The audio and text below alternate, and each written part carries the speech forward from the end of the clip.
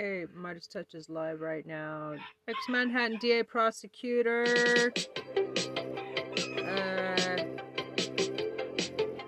Meidastouch. I don't know. The whole thing to me reveals all shows about coming really indictment poor of Donald judgment, Trump. and now, like I said,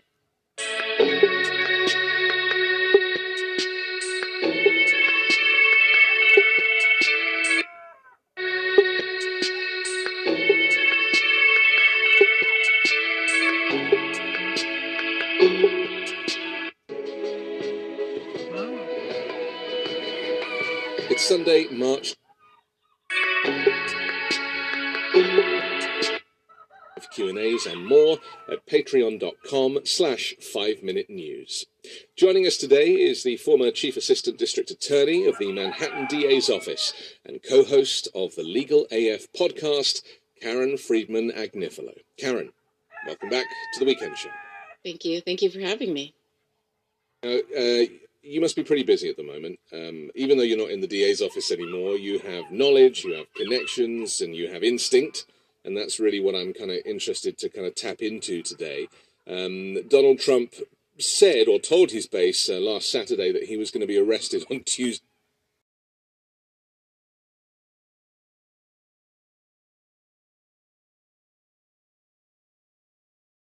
Smiley face.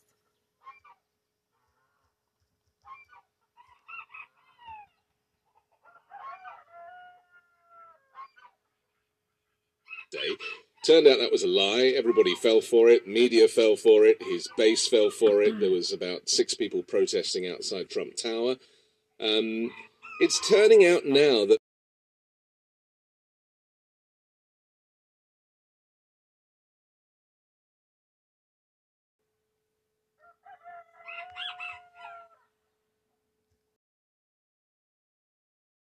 even just saying that and pushing for his Republican friends to write a letter to Alvin Bragg, kind of say what you're doing is unconstitutional and we want more information, that in itself could be a crime in New York State. Is that right?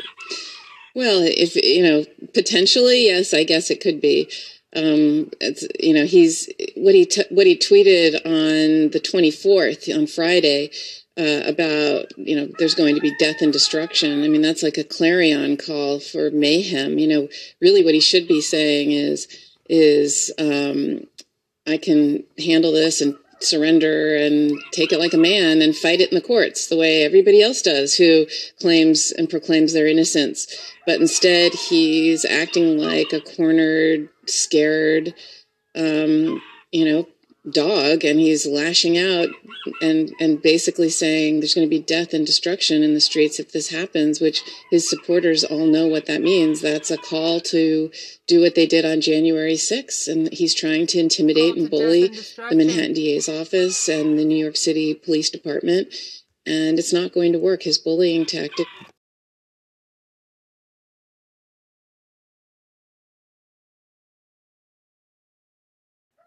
Sniper dinosaurs. Diaperdons.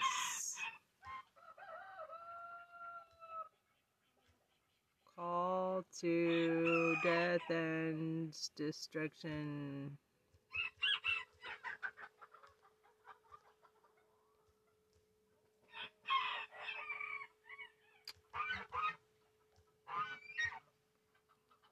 Will not work, and the district attorney is going to put his head down and follow the facts wherever they lead, and if it's appropriate to charge him with a crime, that's what he will do. The irony of all of this is that Trump has denied that he's incited violence on January 6th, right? And so Jack Smith is looking into that aspect, in the insurrection. Yet here he is again inciting violence once more. I mean, he's effectively destroying his own case, isn't he? Well, he has this fascinating quality to him, which is if you say something, it makes it true, and that's what he believes. Whether it's I have the biggest crowd at my inauguration, and then you don't, or he'll just say things as if they are true.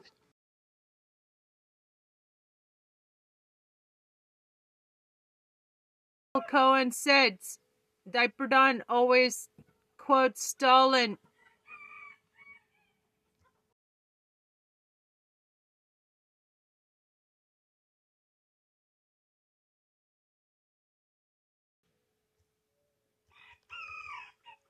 Diaperdon always quotes Stalin.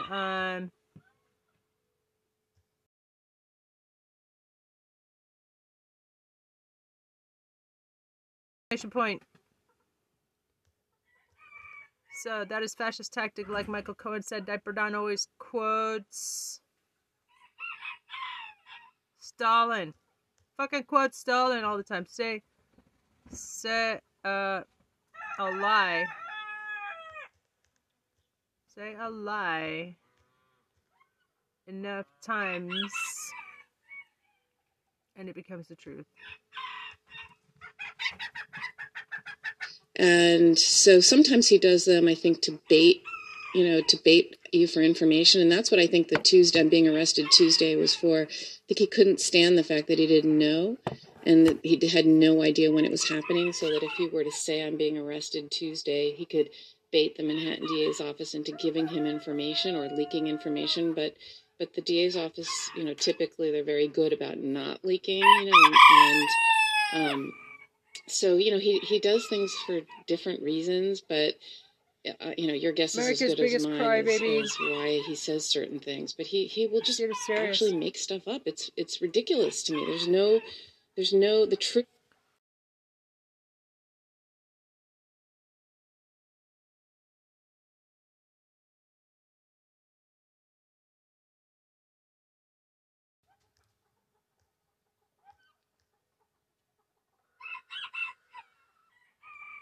doesn't matter to him. What's so interesting is he really, in this kind of moment of anxiety, and we're feeling his anxiety through social posts, it's really kind of exposing what we all assumed was this, this intense kind of inane self-obsession and upset, mental illness basically on full display.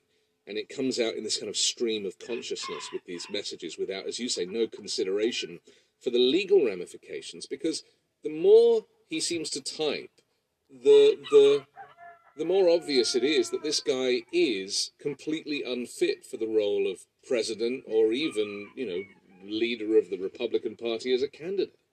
Yeah, he's completely unhinged. I mean, his all-cap screeds where he just, basically calls for violence. I mean, everybody knows what he's talking about. And he just, he says things like, it's not me that's being arrested, it's you that's being arrested. It's China and Russia are laughing. Yeah, China and Russia are laughing at us because we elected you. I mean, that he just doesn't, he doesn't have any sense of what he's doing and saying, yet it works. It works for his base. It's a fascinating, I think, look into the division in our country that's been simmering, for centuries. I mean, and he's just bringing it all out right now at this moment in time. Just explain the kind of legal ramifications of because obviously most of us have been wanting this guy to be arrested ever since he tried to extort Volodymyr Zelensky on the telephone. It's like he was impeached for that, and that's really where this whole saga should have ended. But because he was given a pass by the Republican Senate at the time, he then went on to keep committing these crimes, and then of course COVID, and that was death and destruction and negligence on his behalf. But the biggest concern amongst people kind of watching this is he ever going to face the music? Is Alvin Bragg going to make this happen? And just explain how he just doesn't, he doesn't have any sense of what he's doing and saying, yet it works. It works for his base. It's a fascinating, he knows he doesn't know what he's doing. Look into the division in our country that's been simmering, for centuries.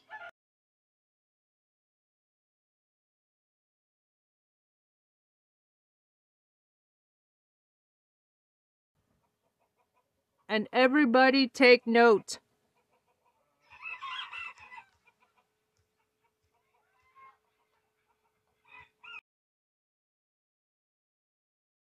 Exclamation point. Everybody take notes.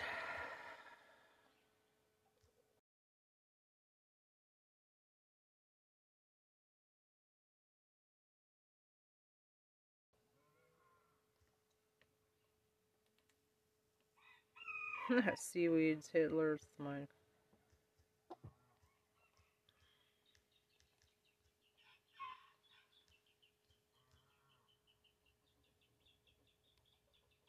You know, for centuries. I mean, and he's just bringing it all out right now at this moment in time.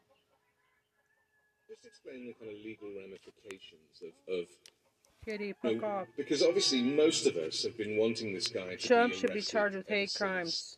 He tried to extort Volodymyr Zelensky on the telephone. You know, it's like he was impeached for that, and that's really where this whole saga should have ended.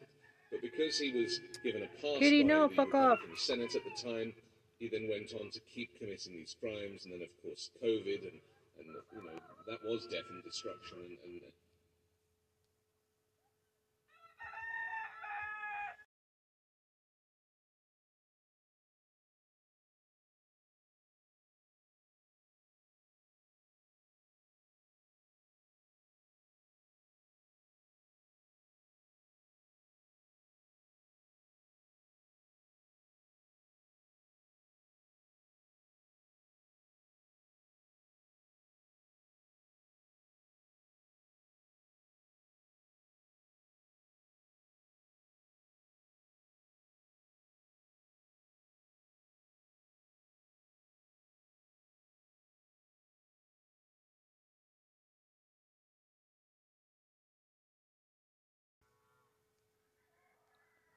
Trista, it's annoying you keep stopping.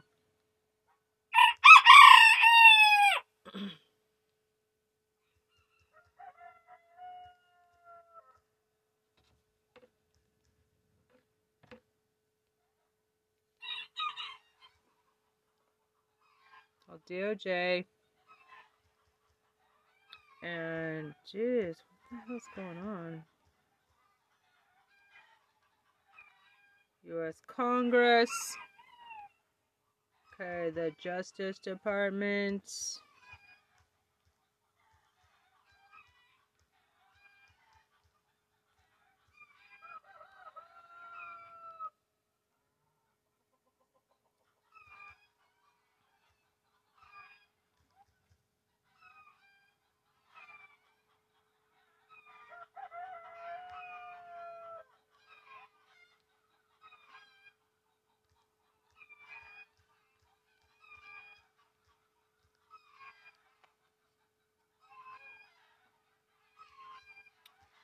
Arrest Trump, fuckers.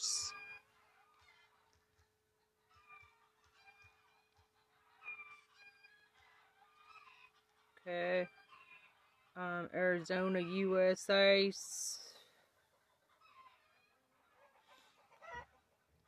The hell going on out there? Daily Wildcats, Citizens for Ethics, Public Media, Meidastouch. Okay, I'm going to just, okay.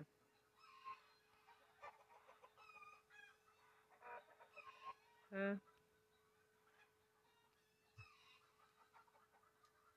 and I'm going to share that to Instagram.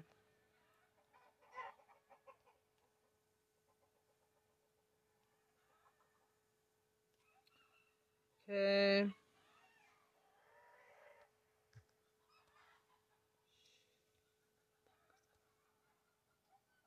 Black and blank. Post to other Instagram accounts. Yes. Trista Artista, Trista for Governor _ POTUS 2024. And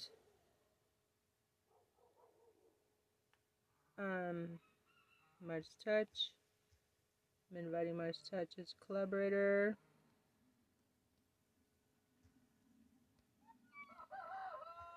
Ben Marcellus, Justice Department, Politico,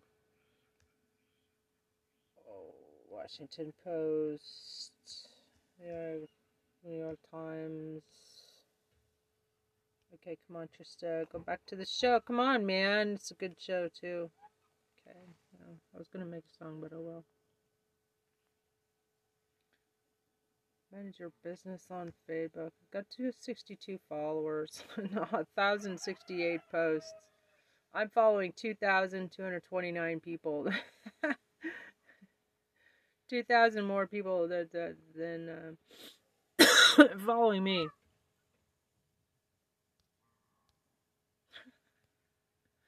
That's okay. Yeah, I follow a lot of. Okay, let's pull up on here. Share next again. Okay. A crime in New York State, is that right? Well, if potentially, yes, I guess it could be. It's, he's what he tweeted on the 24th on Friday about there's going to be death and destruction. I mean, that's like a clarion call for mayhem. Really, what he should be saying is I can handle this and surrender and take it like a man and fight it in the courts the way everybody else does.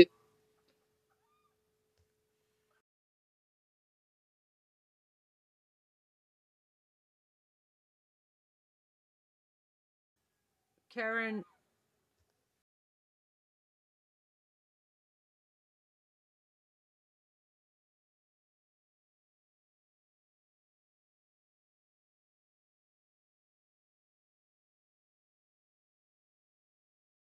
All for mayhem.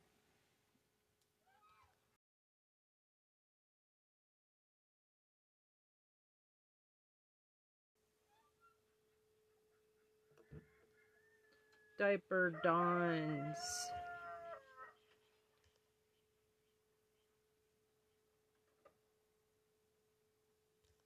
Karen.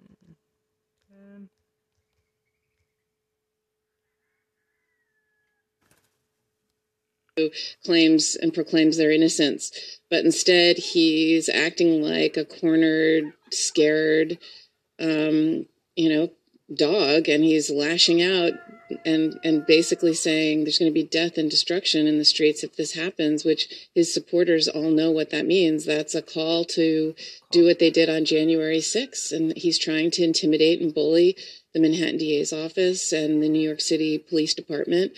And it's not going to work. His bullying tactics will not work, and the district attorney is going to put his head down and follow the facts wherever they lead, and if it's appropriate to charge him with a crime, that's what he will do.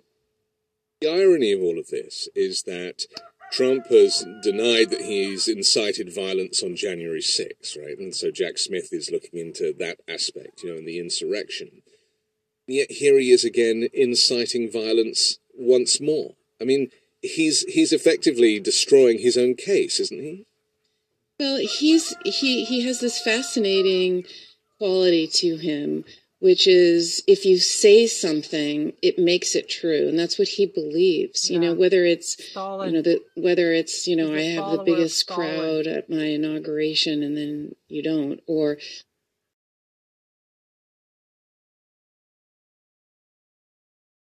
exclamation point. He'll just say things as if they are true. And so sometimes he does them, I think, to bait you for information. And that's what I think the Tuesday, I'm being arrested Tuesday was for. I think he couldn't stand the fact that he didn't know and that he had no idea when it was happening. So that if he were to say I'm being arrested Tuesday, he could bait the Manhattan DA's office into giving him information or leaking information. But the DA's office, typically they're very good about not leaking, so, he does things for different reasons, but, your guess is as good as mine as why he says certain things. But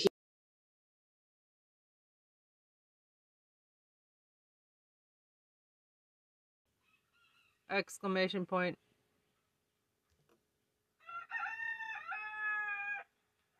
He will just actually make stuff up. It's ridiculous to me. The truth doesn't matter to him. Orange fungus. What's so interesting is he really, MTV in this kind of moment now. of anxiety, and we're feeling his anxiety through his social posts, it's really kind of exposing what we all assumed was this, you know, this intense kind of inane self-obsession and upset, you know, mental illness basically on full display. And it comes out in this kind of stream of consciousness with these messages without, as you say, no consideration for the legal ramifications. Because the more he seems to type, the more obvious it is that this guy is completely unfit for the role of president or even, you know, leader of the Republican Party as a candidate.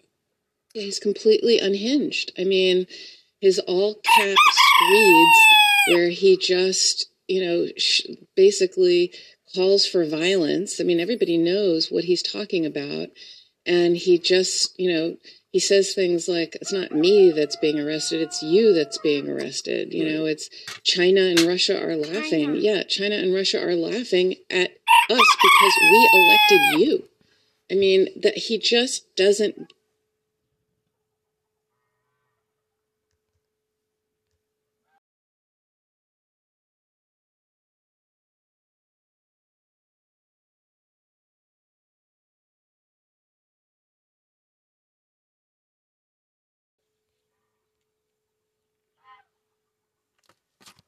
You know, he doesn't have any sense of what he's doing and saying, yet it works. It works for his base. You know, it's a fascinating, I think, look into the division in our country that's been simmering, you know, for centuries. I mean, and he's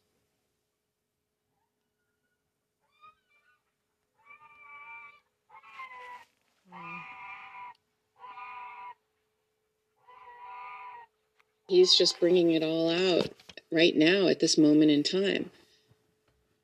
Just explain the kind of legal ramifications of you know, because obviously most of us have been wanting this guy to be arrested ever since he tried to extort Volodymyr Zelensky on the telephone. You know, it's like he was impeached for that, and that's really where this whole saga should have ended. But because he was given a pass by the Republican Senate at the time, he then went on to keep committing these crimes, and then of course COVID and you know, that was death and destruction and negligence on his behalf. But the biggest concern amongst people kind of watching this is he ever going to face the music? You know, is Alvin Bragg going to make this happen?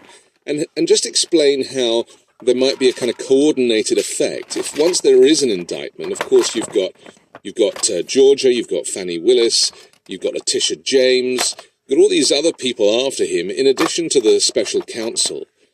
How does it integrate? How does it come together? You know, because they're not going to do this unless they're absolutely certain that they've got him on multiple counts, right? Well, look, it's interestingly, it's not coordinated at all. These are all separate investigations and separate entities that are looking into him. The only thing that was coordinated was the Letitia James civil investigation into his properties and his finances and her sweeping $250 million civil case was coordinated with the Manhattan DA's office investigation. They were actually joint investigations. That investigation into the valuation of his assets, where he overinflated or underinflated his assets depending on when it suited him, you know, whether he would lie about the square footage of his apartment so that he could, you know, take out a bigger loan or pay less taxes, whichever one it suited him.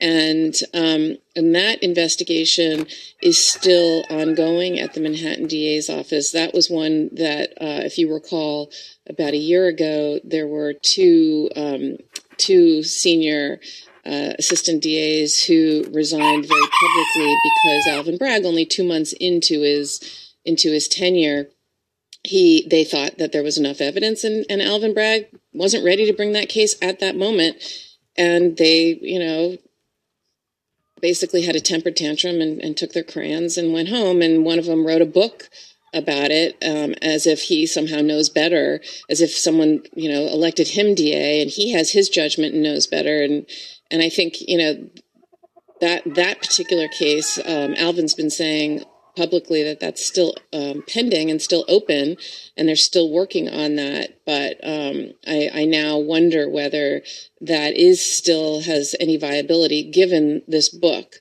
that has now infused politics and other things into a case that it's kind of compromising the investigation. It's completely compromised it. But what kind of a person is working at the Manhattan DA's office with that mentality that they would then go out and write a book and compromise the whole thing? I mean, who is this person? Yeah, he never worked at the Manhattan DA's office before.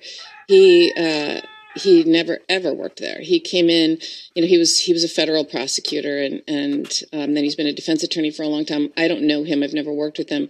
But he was brought in to do this case, and frankly, I have to say, for him to write this book, to have the judgment to write this book, to me, shows that Alvin Bragg actually was right not to trust his judgment, frankly. So it helped the other side a lot, didn't it? Completely. Trump and his surrogates, they used that moment of disarray to basically say that, this was a corrupt investigation. I mean, there's a lot of problems with that book. First of all, there are some, several people, including Ellie Honig, has written kind of all of the, things that are wrong about the book, factually as well as intellectually as well as politically. And so people should read that. It's really, but I take issue with it too, because he goes after the, line assistants in the office, and I don't know. The whole thing to me shows really poor judgment. And now, like I said, now any prosecution there would look political, frankly, because of what he has done. And politics don't belong anywhere in prosecution. It really has to be separate. It really has to be without fear or favor. The DA is always a Democrat in New York City, or in Manhattan, I should say. And they have to be able to prosecute without fear or favor, Democrats and Republicans alike. And for Donald Trump, who thinks that this is a political prosecution, and that Alvin Bragg, is coming after him just because it's for political reasons. If that were the case, why wouldn't Alvin Bragg have brought that other case that was allegedly ready to go 2 months into his tenure? I mean, that was, that would have been the easiest thing you could have done, right? If this was nothing but a political, I'm going to get Donald Trump.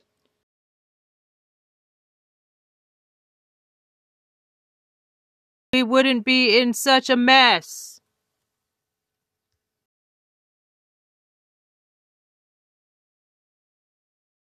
Exclamation point. Then we would not be in such a mess. They handed him a case that they temper tantrum stormed away saying it was ready. I shouldn't say they. The other ADA, Carrie Dunn, is actually an extraordinary, excellent attorney who I worked with, and I think he's phenomenal. And as far as I can see, he didn't leak his resignation letter or have anything to do with this book. But the other one, Mark Pomerantz, is the one whose judgment I have to say I really, when they first resigned, I thought to myself, wow, are they national heroes? But I now really have to say I'm kind of appalled, actually. But back to your question about these various cases and any coordination. Really, prosecutors don't work like that. They're not out there conspiring to get Donald Trump. They're looking at the facts and the evidence and seeing what evidence is admissible in court. And they're not thinking about politics and violence and all the things Donald Trump is trying to do. They're really, without fear or favor, thinking about, did this person commit a crime, and can I prove it? And if so, I'm going to hold them accountable, because nobody is above the law. And the whole charging Donald Trump with falsifying a business record, which is what I think they're going to charge him with here, and I'll explain that in a minute, is the bread and butter of the Manhattan DA's office. It's charged. Ryan Goodman published an opinion piece in the New York Times this week about a study that he and another individual, I think it was Andrew Weissman, and he, for Just Security, about they surveyed the last, I think, 10 years, how many times all 5, New York City DAs have charged falsifying a business record. And it's, so many times, right? It's like, dozens and dozens and dozens every year. Everybody charges it. This is not some, so regular people are charged all the time with falsifying a business record in the first degree. And the elements of this crime are, that you, with the intent to defraud, you make a false entry in a business record, and that is a misdemeanor, right? So you intend to defraud and you make a false entry into a business record. What makes it a felony, so what bumps it up to a felony, is if you by doing so, you're either concealing or committing a crime. If you're intending, I should say, to conceal or commit a crime. You don't have to prove that you did commit a crime or concealed a crime, just that you intended or you meant to or you were trying to. And so that's the elements of the crime here, and that's what I believe the case that Alvin Bragg is looking at. And the facts of the case that lead to that are, it's been well publicized that a couple of weeks before the 2016 election, Stormy Daniels got in touch with the National Enquirer and offered to sell her story that she had an affair with Donald Trump. And Donald Trump didn't want that to get out. And so Michael Cohen arranged with David Pecker to pay her $130,000. And that came from Michael Cohen, and Donald Trump paid Michael Cohen back. But rather than just giving him a check for if Donald Trump had just written him a check for $130,000, would have saved a whole lot of bother, right? This wouldn't even be a crime, right? Yeah. There'd be no crime here, other than potentially, I guess he could be prosecuted for trying to influence the election if there was evidence of that in and of itself, federally. But here, what he did instead was he wrote. So then he gets elected as president. And he, 11 different times, while he's the sitting president, 11 times, he writes these checks and classify them in a business record, a business entry, as a legal retainer, which there was no such thing. And so, we had a sitting president actively committing a crime and faking the books and records of his organization while he's president of the United States. And for anyone to say that that's not a serious crime, I mean, first of all, this is the first time he tried, that we know of, that he tried to influence the results of his presidential election by doing this, right? And of course, he tried again with the big lie, 4 years later, and all the other things that he was doing there, but trying to stop the electoral count, et cetera, et cetera. But here he's trying to influence an election and then committing a crime 11 different times while he's sitting president. So for anyone to say this isn't serious, I don't know. I don't see that at all. I see it as very serious. The opposition is kind of saying it's an administrative error. That's the language that they're using. It was just administration that was wrong, and how can that be a crime? Yeah, because he was trying to hide it. Because he was trying to hide it from Melania. He says he wasn't trying to influence the election. But okay, so Melania goes and look. When was the last time Melania went and looked at the business records and the entries into the books and records of the Trump organization? Like, that just, doesn't happen. It's not a very strong argument, is it? I just want to mention something about the politicization of the DA's office, because, the fact that Alvin Bragg has to publicly announce that he is a Democrat, it's like whenever you see his name written in brackets, it says Democrat after it. From where I come from in Europe, and certainly the way the law works in the UK, nobody in any kind of law enforcement or the legal departments would ever have to talk about their politics, because politics should not be in the law, right? So for me, it's completely alien, the idea that you would have to kind of nail your colors to the mast.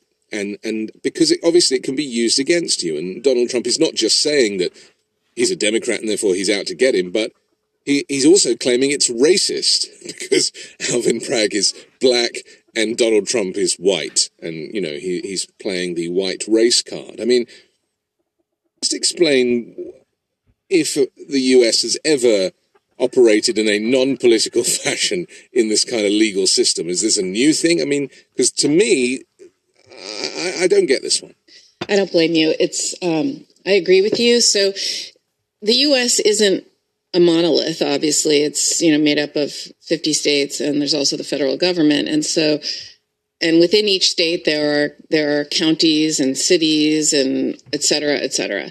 And I say that because, so there are prosecutors at all levels across the United States, right? There's the U.S. attorney for the Department of Justice, right, is federal, and they appoint U.S. attorneys within each district, if you will. So those are appointed positions, but they're still slightly political, right? Because a Democratic president is going to install Democratic, United States attorneys, and as the head. The line prosecutors, politics should absolutely play nothing into the line prosecutors. No one even knows what you are, and you're not allowed to get involved in politics in the Manhattan DA's office because of what you just said. You're not supposed to be political at all. You just go and do your work. And I could tell you what a few people's politics were, but not necessarily most, because most people, it's not a thing in the office. But so just getting back to the rest of the country. So then you have the attorneys general, which is the highest state level, like Letitia James is the attorney general. That's an elected position. I don't know if that's elected in every state, or some states may appoint their attorney general. I don't know. But then you get to the DA level, the district attorney level. And in New York State, there are 60 district attorneys because there are 60 counties. And each one is elected, and each one is the highest law enforcement officer of that state. And it is, I agree with you, it is sort of strange, but I don't know if other states have appointed positions or elected positions, but I agree with you. It does a disservice, doesn't it, to the public? It really does. And, I remember when I was with Cy Vance, I remember one case in particular that he got a lot of heat for not bringing, it was not a Democrat versus Republican kind of case, but it was a high profile case that he got a lot of heat for not bringing. And people were saying it's because a particular defense attorney donated to his campaign. And I remember thinking at the time, I was the one who's very involved in that decision. I have zero window into who donates to what campaign. I know it's public information, but never looked at it, never thought about it. It was never a thing. But, people, because you are an elected official, you have to go out and raise money unless you're independently wealthy.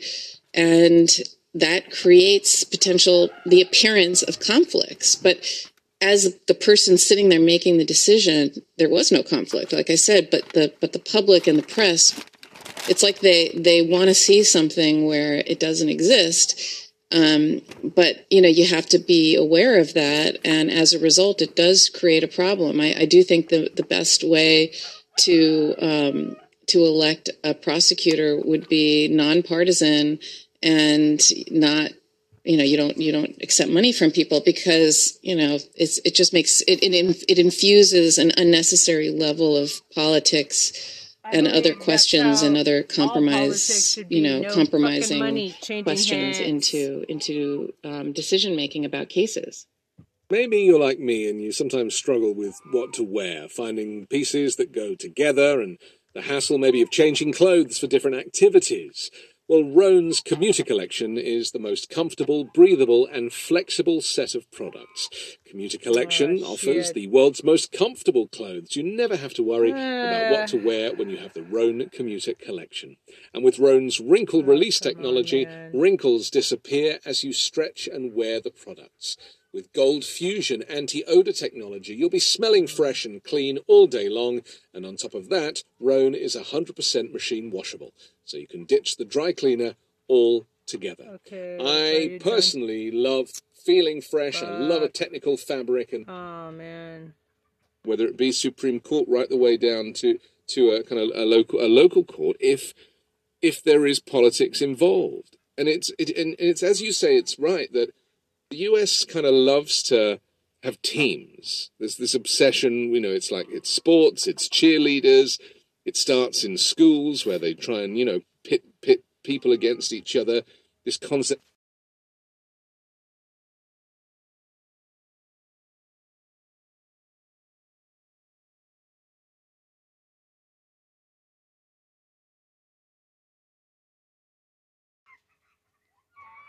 of competition. I've been very to. I'm sorry. infused in the culture, isn't it? I've been to an English soccer game, or I should say football game. Yeah. I wouldn't necessarily make that, you know, American. But judges don't talk about their football allegiance. They don't? Okay. Not really, no. All right. Yeah, look, you know, no, it wasn't like this before. You know, it wasn't always like this. It's just. A political campaign. We should take all money out of political campaigns.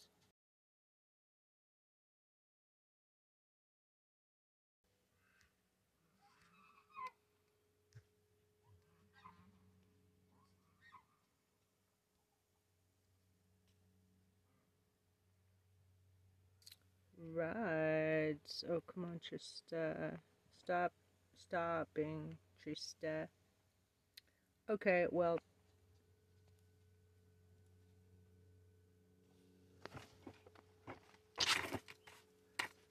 Where did my thing go? Oh shit.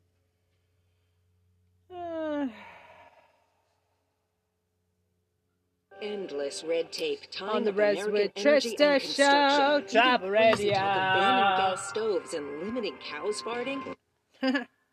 Other states have appointed positions or elected positions, but I agree with you. It does a disservice, doesn't it, to the public? It really does. And, you know, I remember when I was with Cy Vance, I remember one case in particular that he got a lot of heat for not bringing. You know, it was not a Democrat versus Republican kind of case, but it was a high-profile case that he got a lot of heat for not bringing. And people were saying it's because a particular defense attorney donated to his campaign. And I remember thinking at the time, I was the one who's very involved in that decision. I have zero window into who donates to what campaign. You know, I know it's public information, but never looked at it. You know, never thought about it. It was never a thing.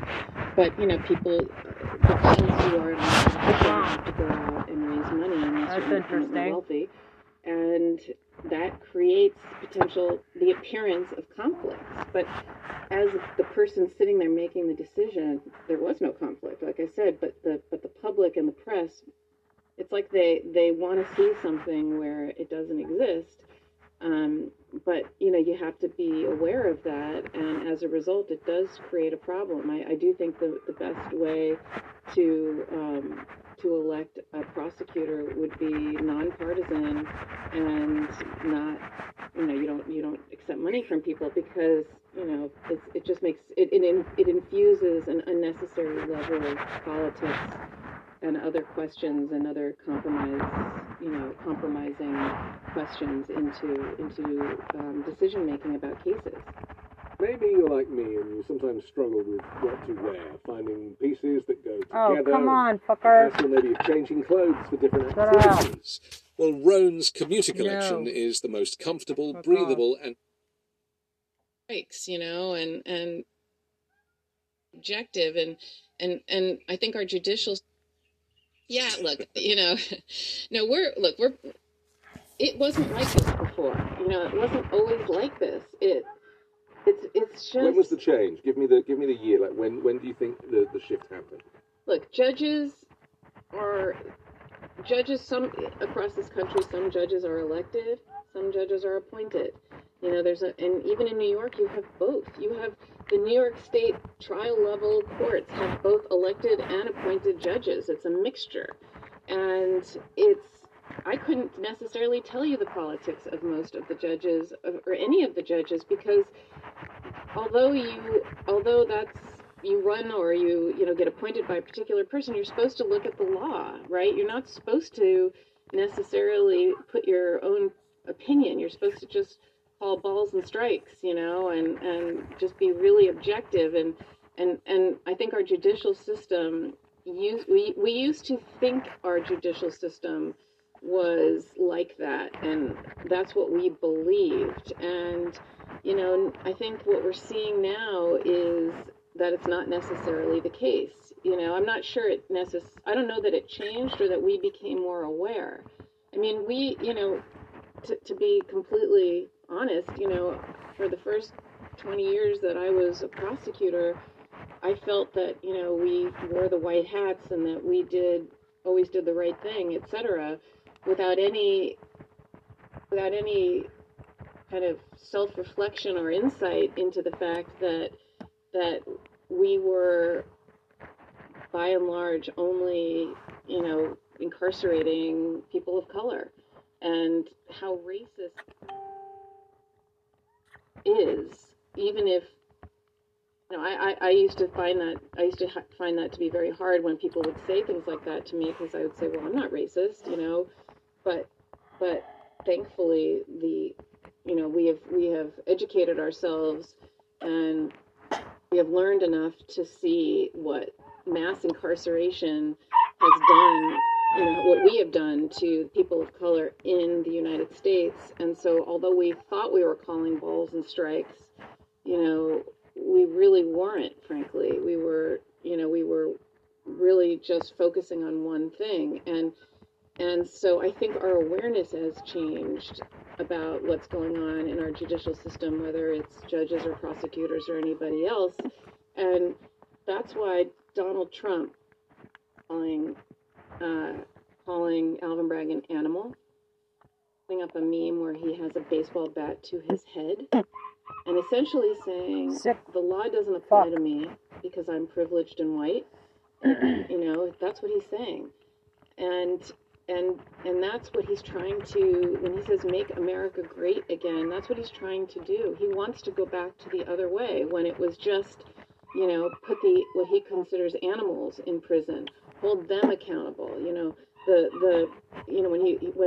When the Black Lives Matter protests happened and people were protesting and looting in the streets, there was a huge divide about whether who reads fucking Hitler's Mein Kampf? That's protest, right?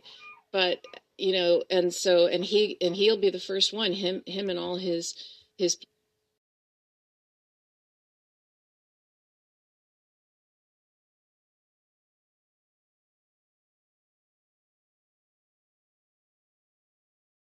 As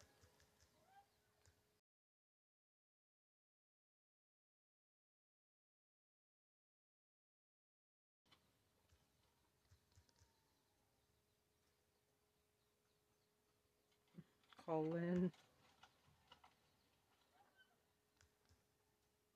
Diaperdon idolizes Hitler and has Hitler's Mein Kampf on his bedside table. Everyone, hello.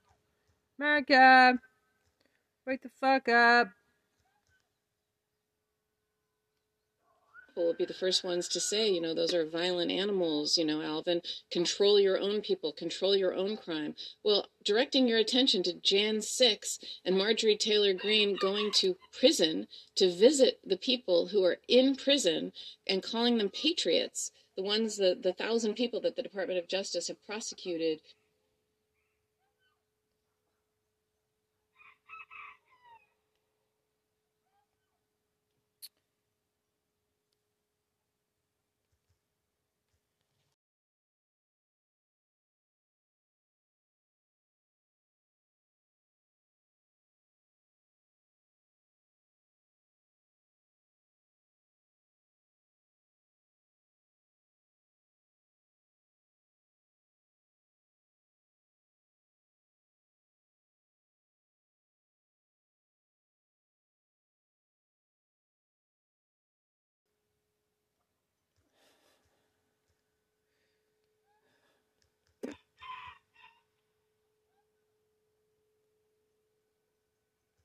Diaperdon idolizes Hitler and has Hitler's Mein Kampf on his bedside table.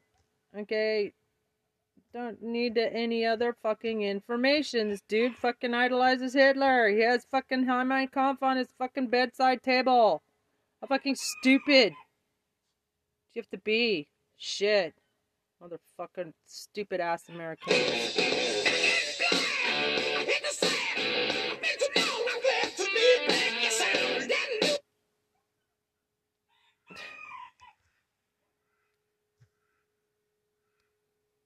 Okay.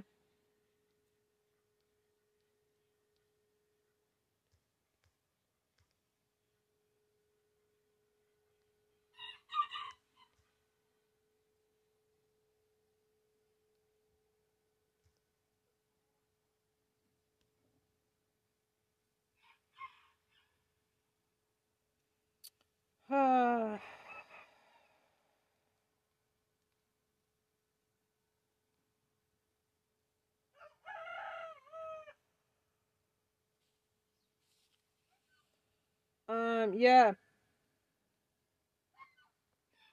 There's a meme. The sick fuck is, yeah.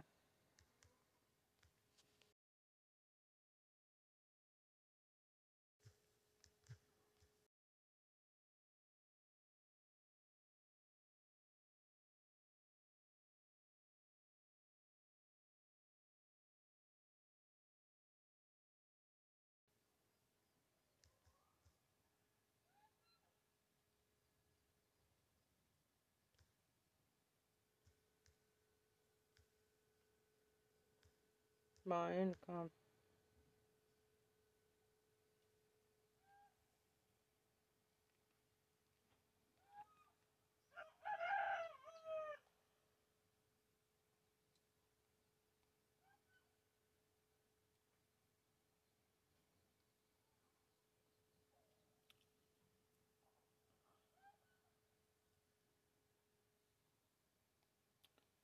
Okay. Justice Democrats. These people run for president and they never fucking do anything more when they lose.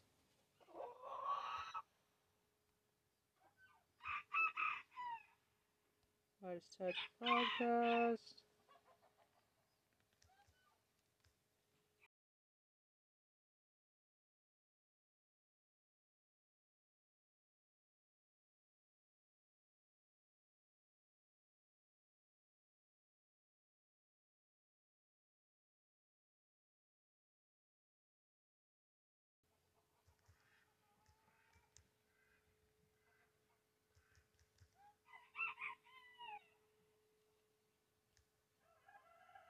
This fucking thing never spells it right.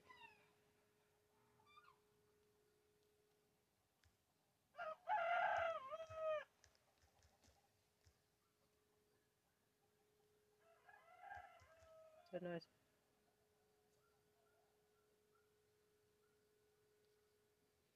Diaperdon. Come on, Trista. Stop.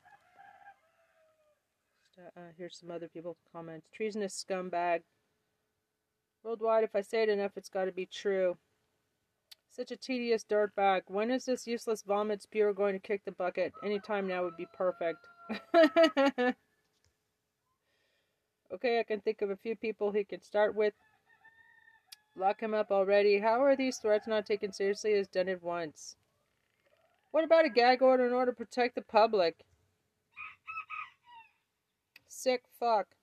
Demand that Trump be arrested now for death threats and violence. Yeah. View hidden comments. More on Trump running scared. Might be misleading. That's what it says on Instagram. I'll name a few. The Bidens, the Clintons, the Gates, the Pelosi's, the Obamas, and the head Nazi Soros. Top of the line human scum, but like you said, we all know. Fucking Russian Trump trolls.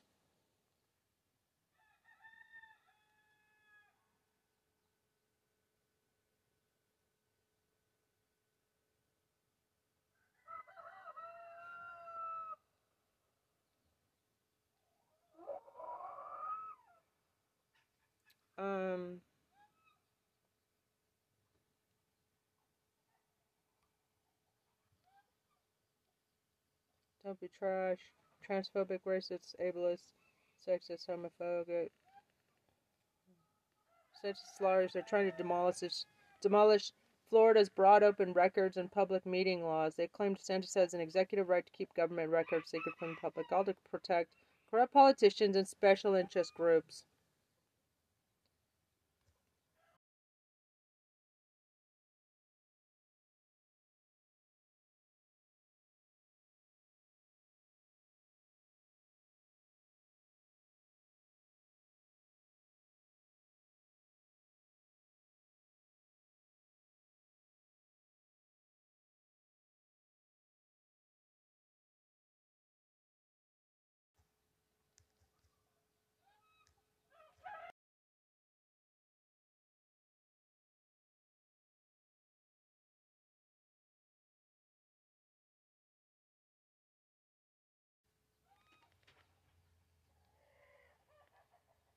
So yeah, he's a fucking sick fuck.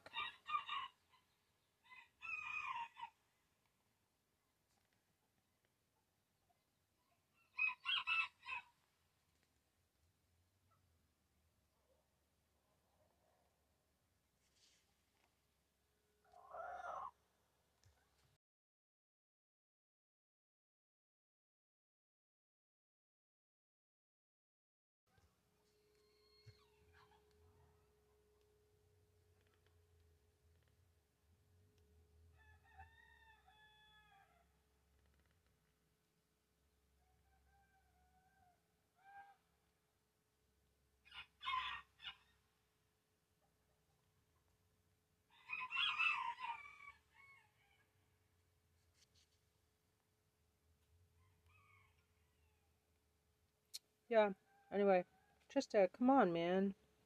We want to hear what Karen has to say. Oil prices climb in relief rally. Okay, I need to do some gardening. Okay, so everybody is freaking out about this. It's called the ICE I'm not freaking out about it. And it's been on the news a lot. It started with slavery, and it is, continued throughout history, where, we've had segregation, and we've had Jim Crow laws, and we've had it so that people can't, when you look back at, like, even just real estate, you couldn't get a loan because you were black, or in certain areas because you were black, and as a result, they can't get generational wealth, et cetera, and schools and whatever, like, it's just until we resolve this issue, and I don't know what the answer is. I don't have any idea what the answer is. I'm not calling for any particular, response to it, but it is a problem. It is a problem. And the answer is wokeism, isn't it? I mean, really, that's the answer. Is for everybody to be thoughtful about minority groups and people who are going to have a harder route in life because of these historic negatives regarding the historical timeline of the US, and yet wokeism is being used as a kind of abusive term to across everything now. Yeah, but I will say the one chance to twist it, to turn this around. Yes, you're right, but I think the wokeism people have gone a little too far. I mean, they get a little out of control with some of the stuff they say. I think it's education. It's not wokeism. Yes. But aren't they the same thing? I mean, wokeism is just a phrase. It's become a meme. I know. But ultimately, it is education. My 26-year-old daughters are hopefully they'll never hear this because they'll be so upset with me for making that statement, what I just said. I guess, I don't know. There are times when I sometimes hear certain, I think education, look, I educated myself. We're listening to Meidastouch Live. Karen Agnifilo is talking about how DIAPERDON will go to fucking jail. Particular, response to it, but it is a problem. It is a problem, and the answer is wokeism, isn't it? I mean, really, that's the answer. Is for everybody to be thoughtful about minority groups and people who are going to have a harder route in life because of these historic negatives regarding the historical timeline of the US, and yet wokeism is being used as a kind of abusive term to across everything. Yeah, but I will say the one chance to twist it, to turn this around. Yes, you're right, but I think the wokeism people have gone a little too far. I mean, they get a little out of control with some of the stuff they say. I think it's education. It's not wokeism. It's yes. But aren't they the same thing? I mean, wokeism is just a phrase. It's become a meme. I know. But ultimately, it is education. My 26 the right-wing nuts in this country have successfully demonized. It's a black term. It came from the black community, and so it's a form of race baiting too. It's a way to shit on black people. Girl daughters are probably, hopefully they'll never hear this because they'll be so upset with me for making what I just said. Yeah. I guess, I don't know. There are times when that's kind of, I sometimes hear certain, yeah. I think education, look, I educated myself, when Cy Vance became district attorney, the first thing he did, and this was in 2010, the first thing he did was he said, we're going to bring the Vera Institute of Justice into the DA's office, and I want to do a racial bias study. Mm-hmm. And I was like, what are you talking about? We're not racist. I'm not racist, and that's what everyone thought. And rather than get my, hackles up and get up and say, what are you talking about?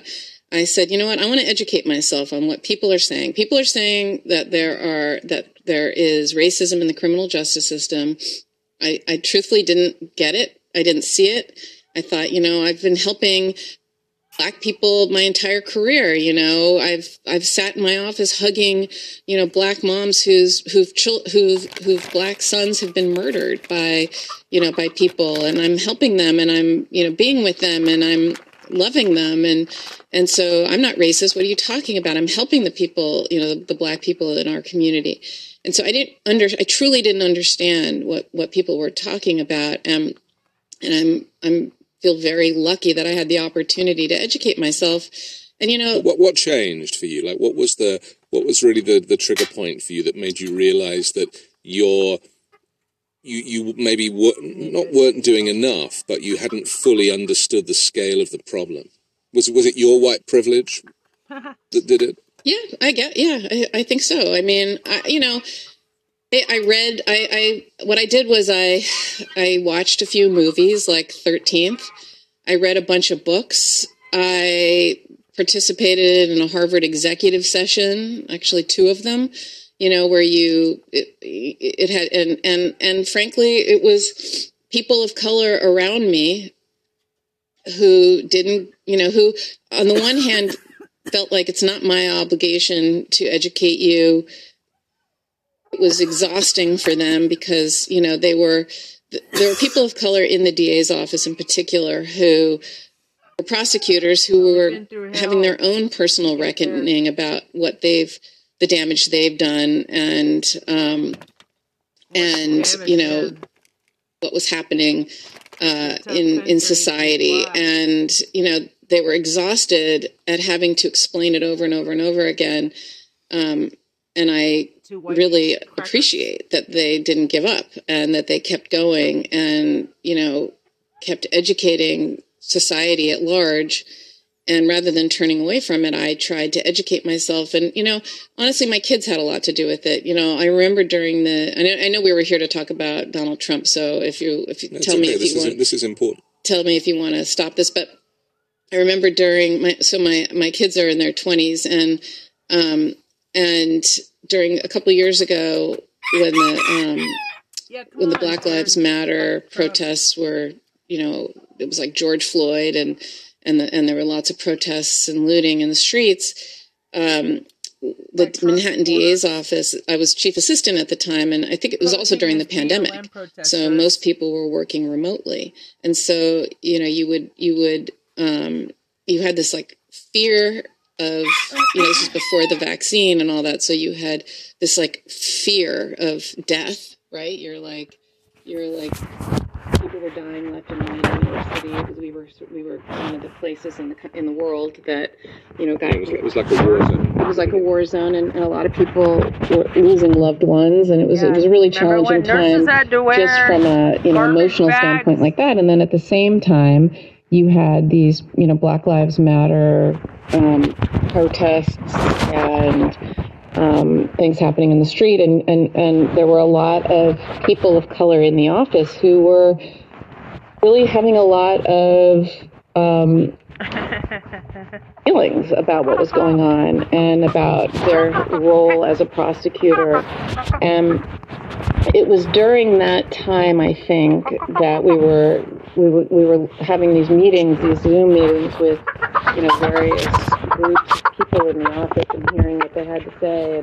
And in the middle of it, I remember there was a case or a situation where there was a Black Lives Matter protest, and there was one of the leaders of the protesters who took a bullhorn and put it up against a female police officer's ear, and I guess screamed in it or did that loud noise and broke her eardrum. And that's considered assaulting a police officer, and which is a felony.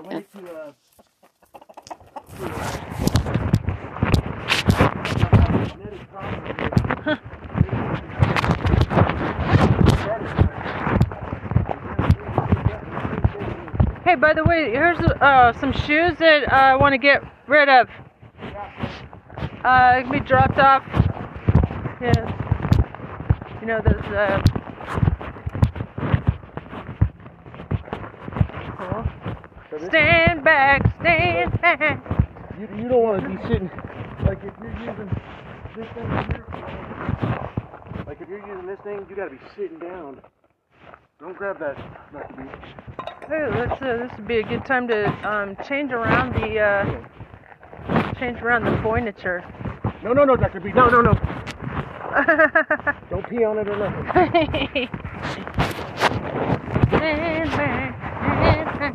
Come here, puppy. Come here, Dr. B. Right. Oh my God, he's gonna run her right over. Hey. Fucking asshole. Get the fuck back. Get out of here, shitbird. 2 seconds from fucking crushing it. Get out of here. Go. Get out of here, shitbird. Come here, puppy. Come here, Dr. B. Okay, so. Come here. Wow. Are you cold?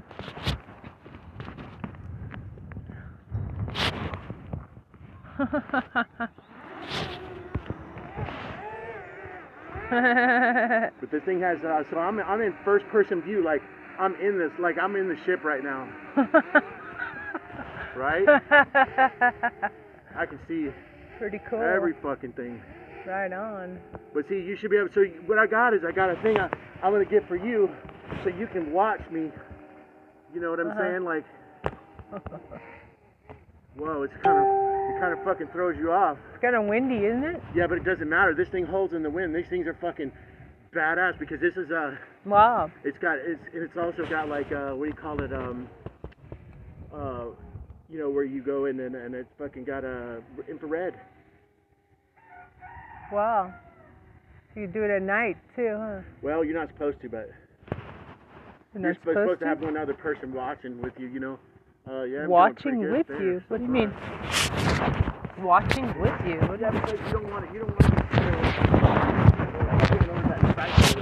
Right now it's set for, it can go like 2 miles away. Right now, but look, I'm way over here by the thing. Oh my God, it's so dizzy. Holy shit! Like, you don't understand. Like, you're looking through this thing and it's crazy. Wow. And so you can move the camera. I can adjust the camera to go down. I can make the camera look down. I can make the camera look up, and I can make the camera look down. But I'm gonna get you another screen. Oh my God! It's like, whoa, you want to fall backwards. Huh. You really do. So yeah. See, look, I put the remote on it, and it. Look, I'm right up on the mountain, man. It's supposed to cool down again this week, by the way. Oh my God, look at that shit. How high? Crazy. How high am I right now? Can you take it? Oh, like, right now it says I'm at 283 feet, 445 feet. You could go, how high can you go? What's that thing up there? Huh? What's that, is that, oh, that's it, right? Where, you see it? Yeah. Oh, I thought. But I'm real close to the ground out there.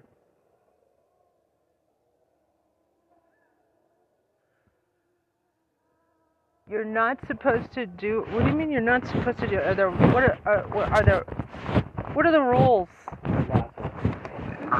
By the way, here's another box for you. Box.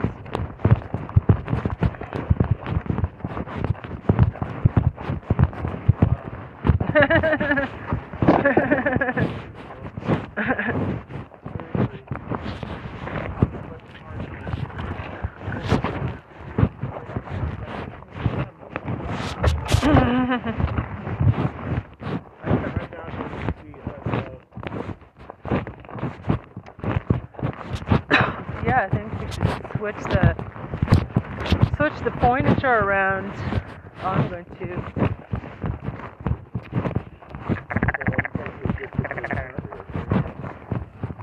I can go over there to where Will is and just like go right in front of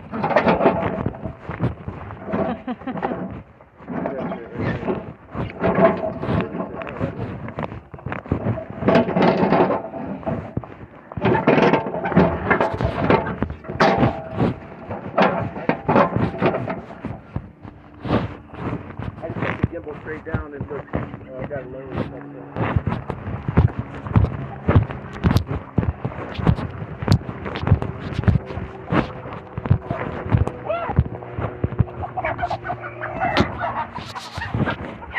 Yeah.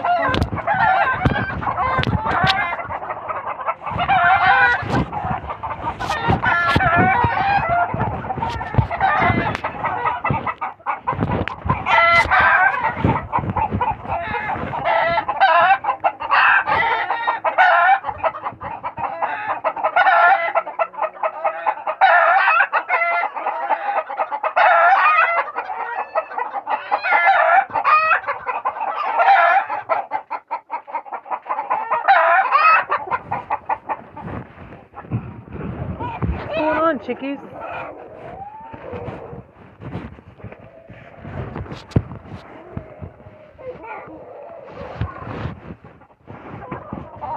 Are you okay, little chickie? Huh?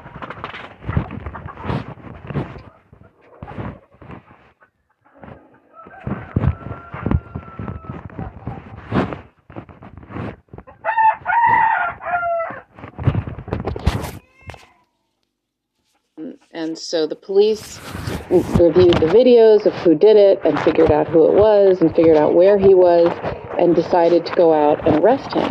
And normally an arrest like that is a simple, you go out and you put handcuffs on a person and arrest them. But, the police basically treated him like he was Osama bin Laden.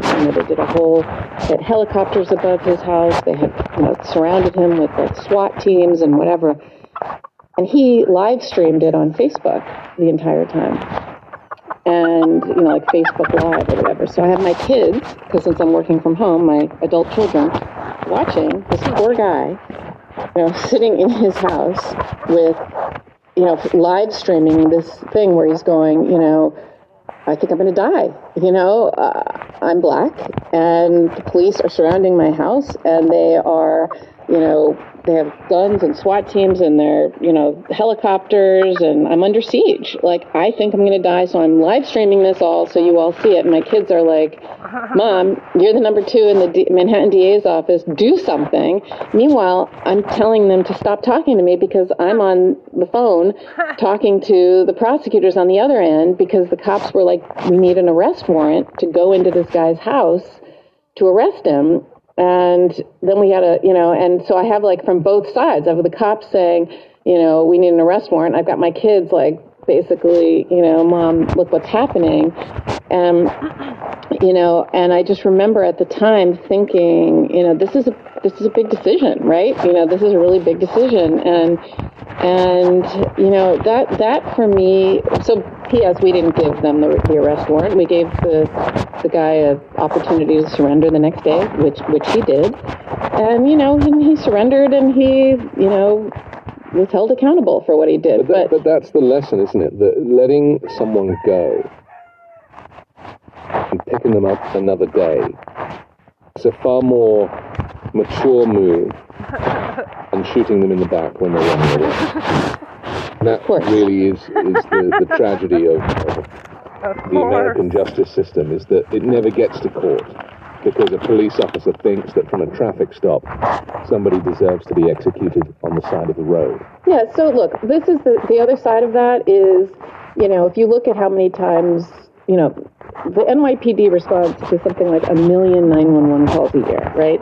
And you know, and how many fatalities are there a year? 1, 2, which is 1 or 2 too many, but the other, almost, you know, million minus 2 times, they do show restraint, and they do de-escalate, and they do know what they're doing, and that's where I get upset sometimes, because, you know, I do have tremendous respect for police, and I thank God for them, and I believe in law and order, I do, and it is, you know, the men and women who you know, have decided to spend their career and their life, you know, saving me, basically, you know, I will be forever grateful to them. You know, like, I always was aware of that as a prosecutor. Like, it's easy for me to second guess you here, sitting at my desk where my life's not in danger. I don't know what's going to happen, you know, so, and most of the police officers I've dealt with are, frankly, the best people on earth. Come on, Karen. There are times when what they do is atrocious, and there are some really bad police officers, just like there are bad PAs and everybody else. And so that's part of my issue, is I'm not in that all cops, you know, are bad camp at all. In fact, totally, I'm a huge fan, and I want to build them up. I don't want to tear them down. You know, and these people who want to defund the police, etc., you know, and want to attack the police, and you know, and they wonder why, you know, go ahead, attack the police. Guess what's going to happen? Nobody in their right mind is going to go be a police officer. But you want to be a police officer, and then look what happens to society. You know, like, you got to build people up in life. You got to, you know, support them. And I just think, I don't know, I remember, like, sometimes, you know, you see these police officers standing on the street and people just screaming at them and spitting at them and throwing things at them. And I would just, I find that atrocious. I walk up to them and say, thank you for your service. Because I do appreciate them. I know what it's like to feel scared and to something to happen, and you call 911, and there's no better feeling than a police officer coming and saving you. But that's because I'm white. You know, that's because I'm white. If I'm black, you know, and I'm scared and something's happened, you know, I'm not calling 911 and hoping the police... Just imagine that, like, not having a service to call, knowing that it could end very badly for you. And that's why it has to change. It has to change, and it has to get better. And that's what has to happen. And I guess my point is, it can change, you know, but we have to do it in a way that's educational and not accusatory, and not in a way that's, you know, tearing people down. That's just my belief in life. Defund the police was a very bad slogan, because it didn't mean that. And it was weaponized by the right to make it look like the left wanted to spend less on policing. All they actually wanted to do was reallocate funds, so that, you know, instead of it being about people showing up in uniform with guns, there was more money being spent on kind of community policing or mental health services and that type of thing within that. Which obviously should be done. Yeah, and that's really the tragedy, is that you're against defund the police, but you're for everything defund the police is for. Of course. So it's marketing, and it was not done. It was not done very well. Which is my issue with wokeism, by the way, because wokeism, I think, is bad marketing. It's about education. Well, because it's been weaponized. You know, I mean, really, that word came out of. I actually think it kind of came out of the black community initially. and was used for very different reasons. And it has been weaponized. And you know, I'm actually kind of proud of being woke, and you certainly have woken up in the descriptions of what has changed for you in that experience with your kids and with that, you know, event that you didn't issue the search warrant for. I mean, you know, that could have been your woke moment, and you know, I think we should be proud of those. Green Chef has expanded their menu. Now choose from 30 recipes weekly with the option to mix and match meals from very different dietary preferences. The judge, Beryl Howell, found that it was more likely than not, or that there was a prima facie case that a crime was, you know, occurred, and so therefore the crime. So he knew that there were documents in Mar-a-Lago, even though he'd said to the FBI that they were all returned. Is that?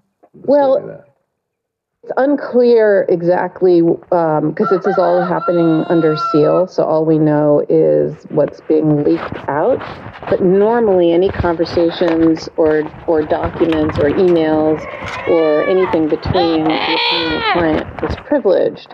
And so Evan Corcoran who is all things Mar-a-Lago, wouldn't have to testify before the grand jury or provide this information. But the judge found, I think, in 6 different areas that he did have to, that he pierced the privilege and said, you know what, it's not secret anymore. Whatever you know, whatever you have has to be turned over because Jack Smith has made a prima facie case that a crime has been committed, and it was either knowingly or unwittingly done by you, Evan Corcoran, but certainly Donald Trump committed the crime. And Joe Tacopina's the other one, who you know, he's like the godfather, and there's a footage of him circulating from he went on CNN in 2018, and he basically said that, you know, the whole hush money payment thing with Stormy Daniels is a crime. Yeah, and now he's defending Trump for that very crime. Yeah, I think he's going to be conflicted out of this case. I don't see how he can represent Trump here, given the fact that he represented or at least consulted with and. You know, there's an ethical rule 1.9 of, you know, the in New York State ethical unified court system rule that I think applies here, and it says that you can't, you know, you can't represent one side and then represent the other. You know, there's a conflict, and B, if you have like confidential information that you got from that, you can't then use it on the, you know, like and you can't harm, you know, use it to harm your second client in the same matter. So there's all kinds of ethical rules here, and I think he'll ultimately be conflicted out of this case. And then the final one of the Three Stooges is Alina Habba, who is again a kind of TV personality. You know, these people, it's almost like they're doing it for the publicity, because, you know, legally they have very thin arguments. Their knowledge of the law is minimal. They're kind of like joke lawyers that you would kind of rent to come and do like a lawyerogram at a party.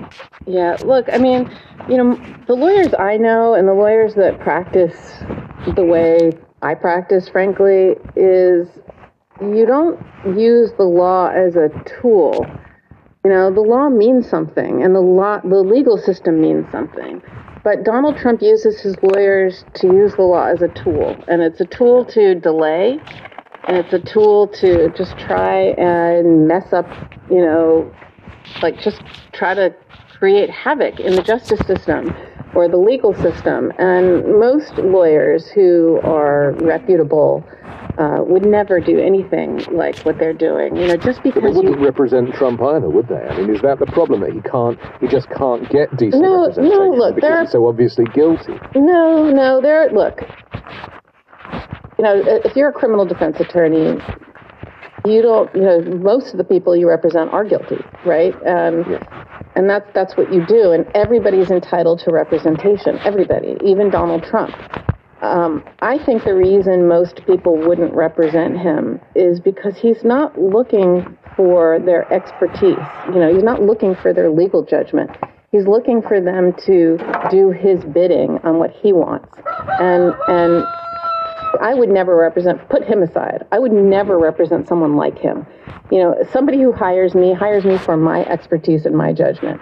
If they just want to hire me to do their bidding, but it's not something I believe in or that I would do, I would never do that, because that's sort of being used inappropriately as a tool to manipulate the system. And in fact, some of these attorneys are clearly either committing crimes with them knowingly or unwittingly. I mean, I think in Georgia, for example, you're going to see people like Rudy Giuliani and others. I think they're going to be charged with crimes. The Midas brothers and Popok will say MAGA stands for Make Attorneys Get Attorneys, because, they're either knowingly or unwittingly being used to commit crimes with him. And that's why most lawyers I know wouldn't represent him, because they're not going to do that. Hi, Congressman Jenny Raskin. We're organizing Democrats against the autocrats all over America. Giuliani is kind of an example of how someone's fall from grace could be so very public. I mean, of course, he was revered as New York mayor, right? Let me tell you something. I lived across the street from the World Trade Center and was home on 9/11. It was the scariest day of my life. And I remember how I felt in the coming days and weeks and months. There was no better voice to hear or watch than Rudy Giuliani. I mean, he was America's mayor, and I was one of the people who just thought he was, was so grateful for him. He led us through a very difficult, traumatic time in our nation's history. And I look at him now, and I don't know what has happened to him. I think he may have, dementia or something. Like, this is not the same person. He was always that guy. Do you think he has changed? Do you think it was a confidence trick? Was he? I don't know much about his tenure as mayor, other than, as you say, being, taking control of the situation after 9/11 and giving a voice to New Yorkers. But was there always corruption there? Was there always that kind of bead of hair dye running down his face when he got into hot water? Because he's...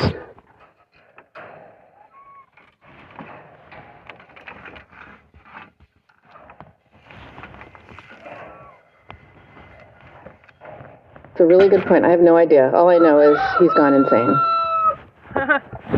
Insane is an interesting word. I still think that his press conference at Four Seasons Total Landscaping will go down as one of the great moments in U.S. political history, not least when he was told that the networks had called the election for Joe Biden whilst he was talking.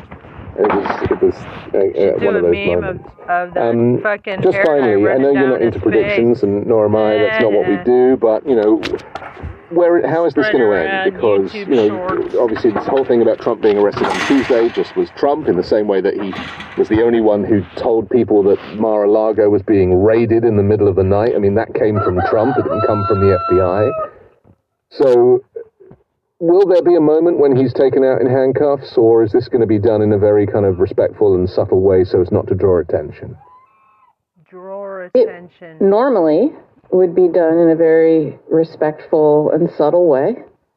And that's how these surrenders typically go. I've been involved in many, actually on both sides, as a prosecutor and now as a defense attorney. You walk in, the person, it's very non-dramatic, right? You go in, you get fingerprinted, you get photographed, you go to the judge. This is a non-violent crime, and so bail is not even going to be set, so you don't have to worry about anything. You just go, you get arraigned, you plead not guilty, and you walk out the door.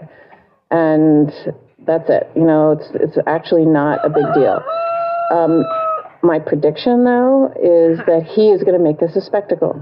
If there's a perp walk, it's going to be because he perp walked himself. Yeah.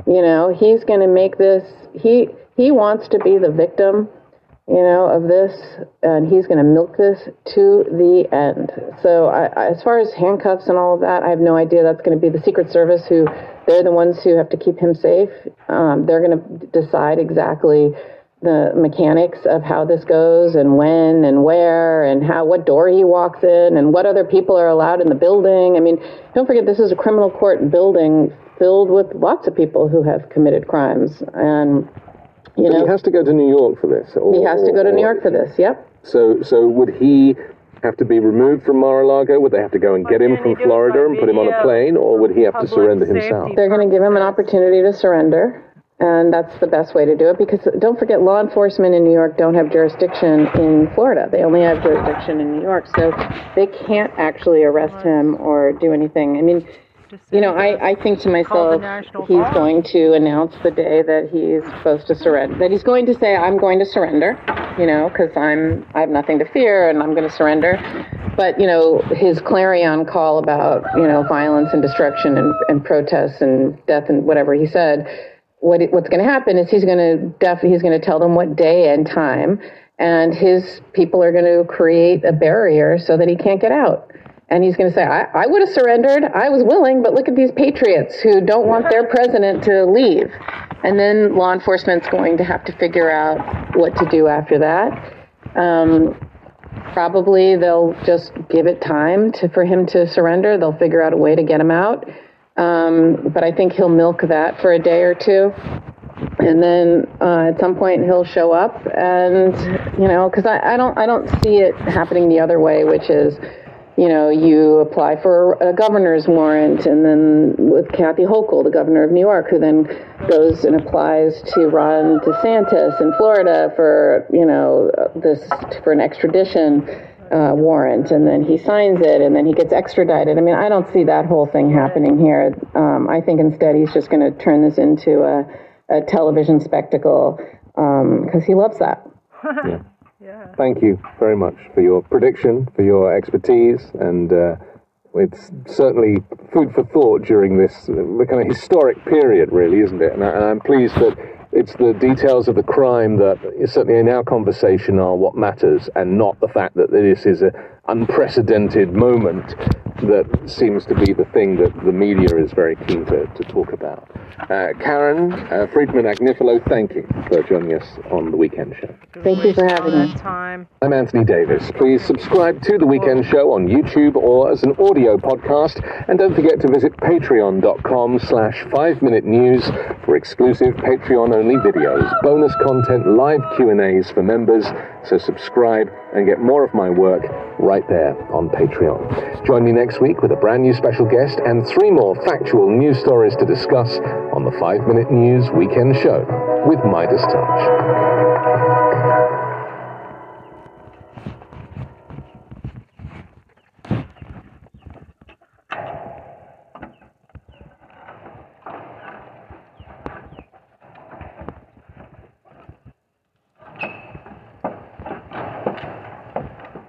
Putting in a perch for my birds.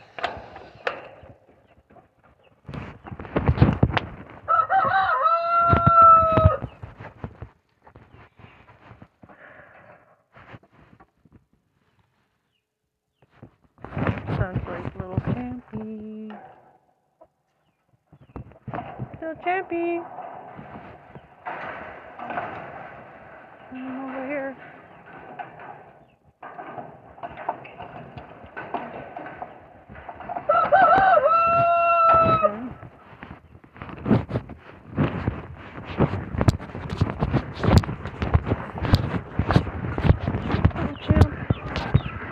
Champy.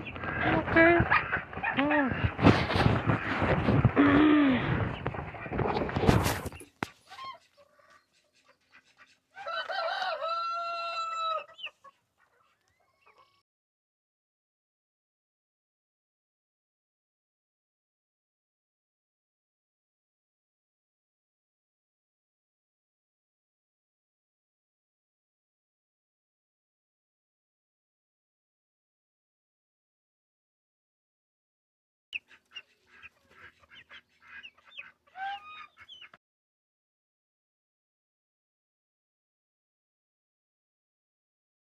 Which is race baiting, by the way.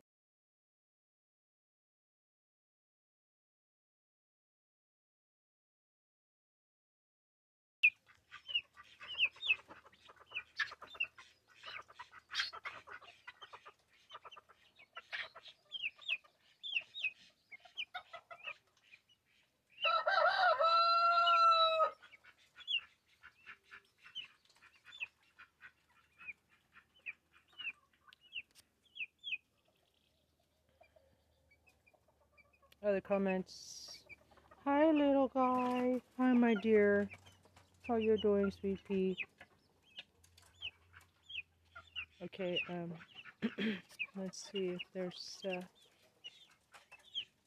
oh, my love. Chokey. Right-wing media reaches new low as Trump crumbles 25 minutes ago. 17K views. I think people really, yeah, they want to waste so much time. I'm Ben Mycelis from the Meidastouch Network. One of the things we do here at the Meidastouch Network, of course, is to call out the right-wing media echo chamber that engages in this cult propagandist behavior that is so detrimental to our democracy. And as Donald Trump is on the verge of being criminally indicted by the Manhattan District Attorney's Office, and as Donald Trump's conduct grows even more desperate and more unhinged, if that's even possible, the right-wing echo chamber, the cult, mimics and mirrors the unhinged nature of Donald Trump. And so I want to show you first, this is from a network called Real America's Voices, and they have on this lady, and she talks about a letter that she sent to the Manhattan District Attorney, Alvin Bragg, where she compares Donald Trump to Jesus. Here, play this clip. An email. And I said, Dear Mr. Bragg, I hope you had a restful weekend and had some time to be on your knees praying to our God Almighty about your decision regarding our precious President, Donald J. Trump. How would you like to be in his shoes? His torture brings to mind what Jesus Christ went through to save us. President Trump is our savior in this country. There's no one else who can make us whole and great again. Please do not continue to tarnish and persecute this precious man. He is only a man. He is only human, and we are all human. Have forgiveness in your heart for all the damage that everyone has done to him, and please do not continue. Thank you. All right, what do you think, guys? Beautiful. I like it, and keeping it classy, getting to the point and telling the truth. And when you watch that, it is scary. I mean, it is sadistic. It is anti-American. I mean, we don't pick individuals here and our politicians in that category of godly figures. That is the exact opposite, by the way, of what is enshrined in our Constitution and the separation of church and state. But more significantly, this idea of worshiping authoritarian emperor-style people is anathema to who we are as a democracy here in the United States of America. But now we turn to Fox, and on Fox you have Laura Ingraham, and Laura Ingraham spends a considerable portion of a segment like trying to speak to Donald Trump and to treat Donald Trump like a toddler and to explain to him what he needs to do to win. Meanwhile, this network, this propaganda, disgusting fascist echo chamber known as Fox, has the audacity, and I believe illegally, to call itself news when it is the exact opposite of news. Like, what the heck is this? Play this clip. Now let's move on to campaign advice for President Trump. Now, if I were Trump and running his campaign, I'd strongly urge him to stop talking about 2020. It's over. Enough. Marinating in old claims of election fraud will not win over a single voter in any state that he needs to win in 2024. And it gives DeSantis an opening to say, why take a chance on the guy who just complained after the fact about early voting and ballot harvesting instead of beating Biden on both fronts? And then Laura Ingraham just gives more of the same over here. Here, play this clip. So I'd suggest talk less about yourself, more about the American people. You met a lot of them. Voters don't want a replay of the greatest hits about Mueller or Adam Schiff, but they do want you to assemble the most talented advisors and probably best to treat them well. Surround yourself with givers, not takers. Serious policy people who know how to hit the ground running on day one. No more travel ban fiascos. Run a tight ship. And run against the Democrats, not the media. We all know the press is biased, newsflash. Don't dwell on it. Deal with it. And maybe, just maybe, drop the nicknames and the petty personal stuff. It was funny in 2016 and even in 2020, but I don't think it works with how serious the challenges are right now facing the country. I sense that the voters are weary of all of that stuff. So debate your opponents on the merits. You know the issues. You have a great record. Defend it. And then talking about this bizarre echo chamber, this fascist disinformation portal, vortex of disinfo, if you will. Here's a clip from Newsmax, which DirecTV was very happy to get back. DirecTV celebrated that they brought Newsmax back. DirecTV said, "We are happy to have a diversity of ideas with Newsmax." It's not about diversity of ideas, okay? Look, if you want to bring Newsmax back because you support the disinformation that they spew and you want right-wing fascist media on your DirecTV, just say that, but do not talk about diversity of ideas and Newsmax in the same sentence, because Newsmax is laundering fraudulent, defamatory, fake, destructive, anti-democratic, anti-democracy ideas. That is what Newsmax is about. And so as Donald Trump threatened the Manhattan District Attorney, Alvin Bragg, and said that you will be met with death and destruction if I'm criminally charged, and then, by the way, Donald Trump's cult apparently responded because Alvin Bragg received death threats. There were numerous bomb threats called into the Manhattan District Attorney's office, which was traced to Russian IP addresses. And then Alvin Bragg also received a letter. Fortunately, it was caught in the mailroom that said, "Alvin Bragg, I'm going to kill you," and had a white powdered substance in it. It turned out to be a harmless substance, but nonetheless, the death threat was made after Donald Trump's called Alvin Bragg total scum, called Alvin Bragg an animal, posted a photo of himself with a baseball bat. And then the death threat follows. And here what Newsmax is saying, though, is actually it may be a Democrat who sent it. Here, play this clip. Well, Biden's new bill is literally giving free electricity for life to Maricopa County homeowners. Today's a good day. Now, I don't know about you, but my electric bill last month had me enraged. It was twice as much as usual. The utility company, SRP, are clearly price gouging Maricopa homeowners at a time when everyone is trying to be careful with their money. It's terrible. Thankfully, the state of Arizona and Maricopa County has responded to the utility companies in a big, big way. I am going to continue to fight.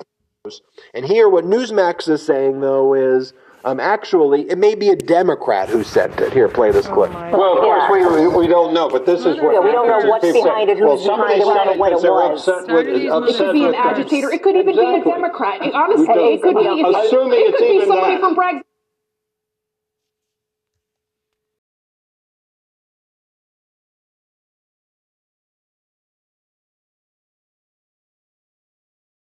Hey, hashtag the justice, DEPT. Why don't you charge?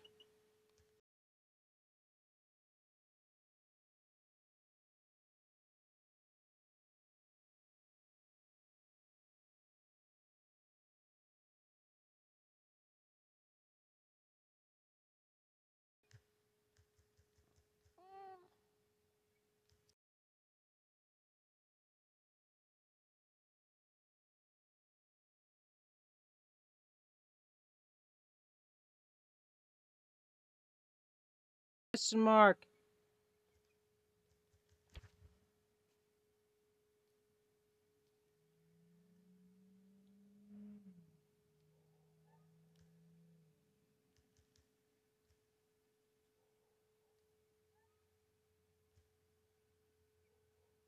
But hey, I'm so tired of these star motherfuckers, basically. That stands for motherfuckers. As co-conspirators, okay. So tired of these motherfuckers. Fox so-called news. Hey, the Justice Department, why don't you charge Fox as co-conspirators in the January 6th insurrection? As well as that 160 or so GOP traitors in our Congress. What the fuck have you been doing for the past 2+ years?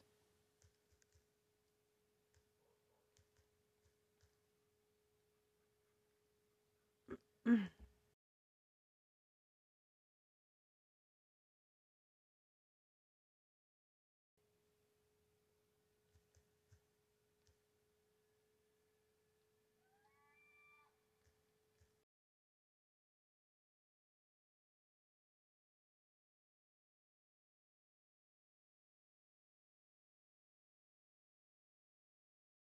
Amendment.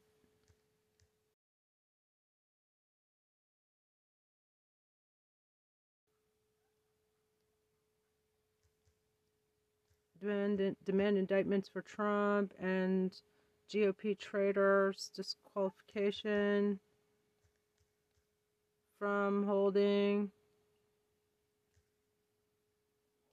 public office under 14th Amendment. Thanks for doing your fucking job.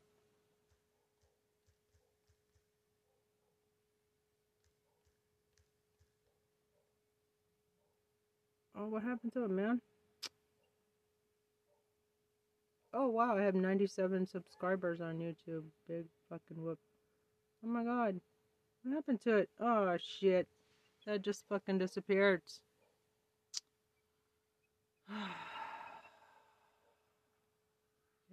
Disappeared.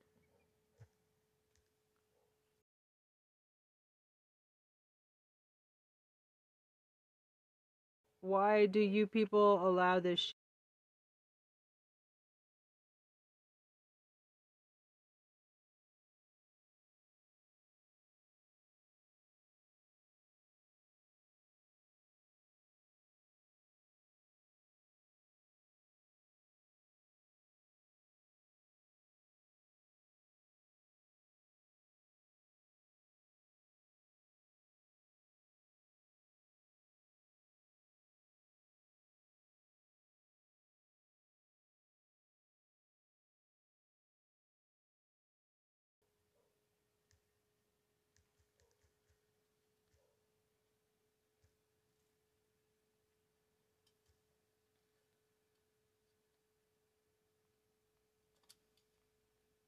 Okay, I don't know.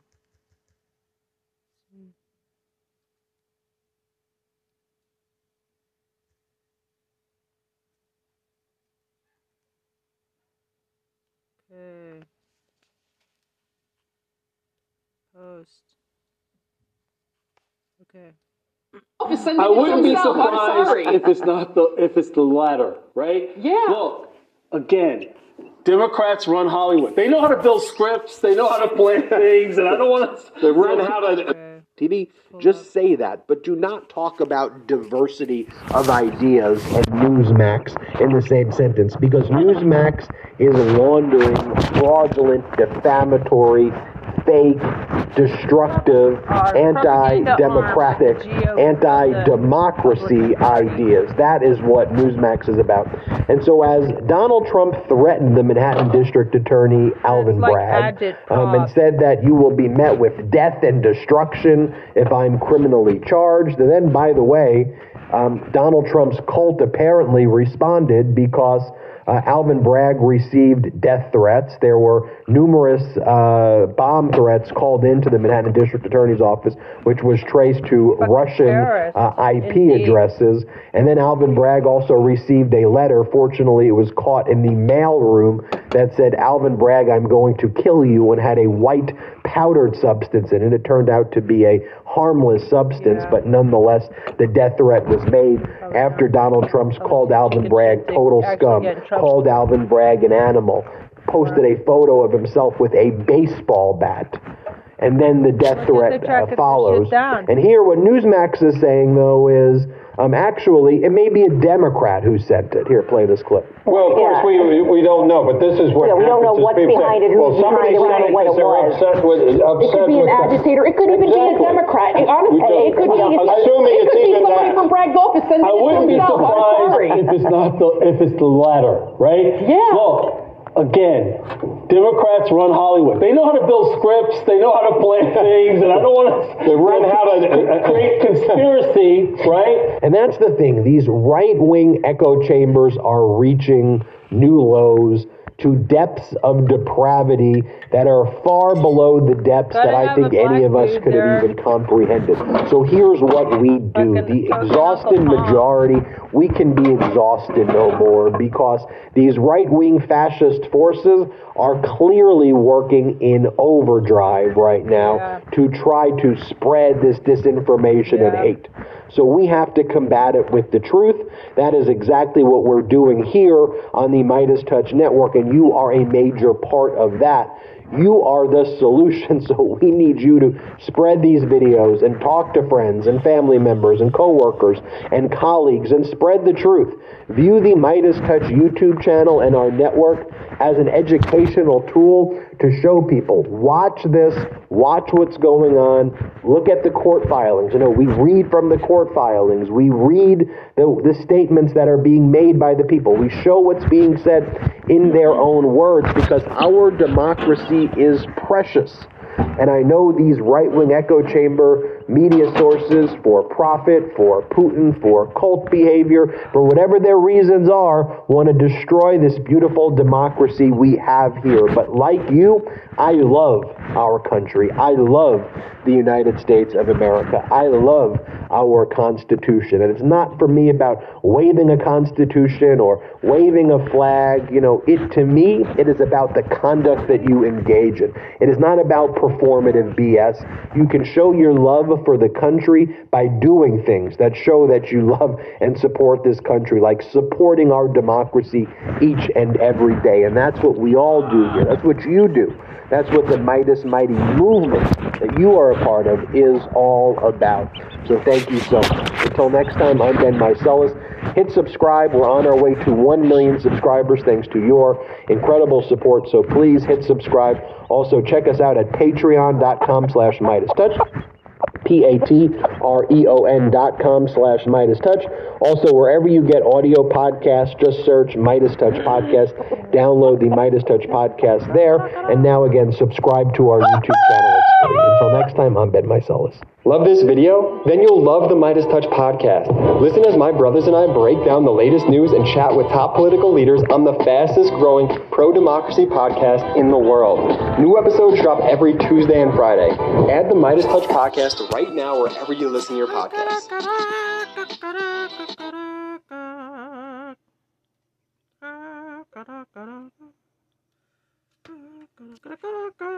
Oh, hey, kitty. Fox News panel melts down after host destroys Jared Kushner on live TV 4 hours ago. Right on.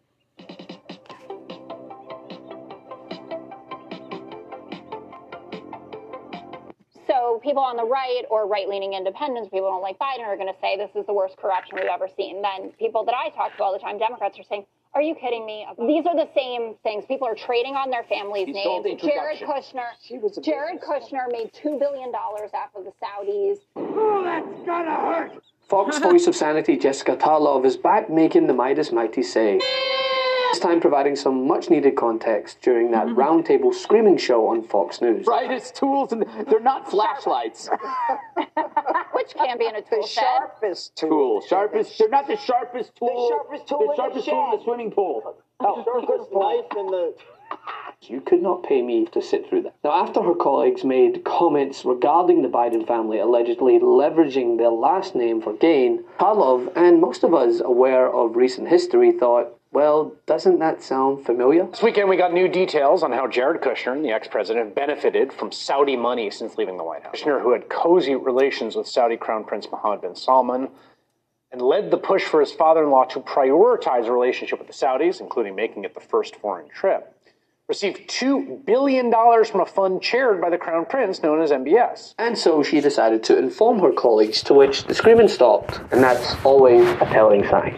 So people on the right or right-leaning independents, people who don't like Biden, are going to say this is the worst corruption we've ever seen. Then people that I talk to all the time, Democrats, are saying, are you kidding me? Ivanka Trump getting, double-digit number of patents from the Chinese, what goes on at Trump International, Jared Kushner, for products. Oh, for products. Okay, so what was the Hunter product again? Yeah. What? His consult. His what? He was advising. Advising what was he advising? Okay, so listen, I have nothing against Ivanka's shoes. They're fine, I guess. I haven't worn them, but These are the same things. People are trading on their family's names. Jared Kushner made $2 billion after the Saudis. Steve Mnuchin made $1 billion as well. If you are thinking about this objectively, you do know how it ends up. And unless they draw a straight line that Joe Biden was padding his own bank account from this, it will not matter. It will be a witch hunt about families just airing dirty laundry, and it will not matter to voters. Which sounds familiar, right? Well, only because those are the terms that you use for that. But now, this isn't the first time over the past week that a point has been made in regards to Jared Kushner and the billions he raked in from the Saudis in the wake of Trump's presidency. I mean, this is the central thing. We're talking about people who are in government, who hold high office, who are responsible for a specific policy jurisdiction. Here, Middle Eastern foreign policy, then coming back with a $2 billion investment in a private equity fund from Saudi Arabia. And those said billions actually became a form of defense when former Trump aide Kellyanne Conway was pressed on the matter. A lot of discussion during the Trump White House years that there was collusion with Russia. There were massive investigations, millions of dollars spent, and always the question, what are they getting in return? So do you have the same question for the Biden family when you look at this money transaction? What was China getting in return? Is that something Americans must know? Well, we haven't established, Congresswoman May said to you when you asked the question directly, Martha, have you established a connection between this money going to Hunter Biden's, to Beau Biden's widow and the Chinese? And she said, well, we're going to continue investigating. But she can't say there's any tie, and I can't say there's any tie. What we have is a check to a widow from someone who was paid by the Chinese with no context. We don't know what this money was for. In fact, the same person had sent checks to her before there was any payment from the Chinese.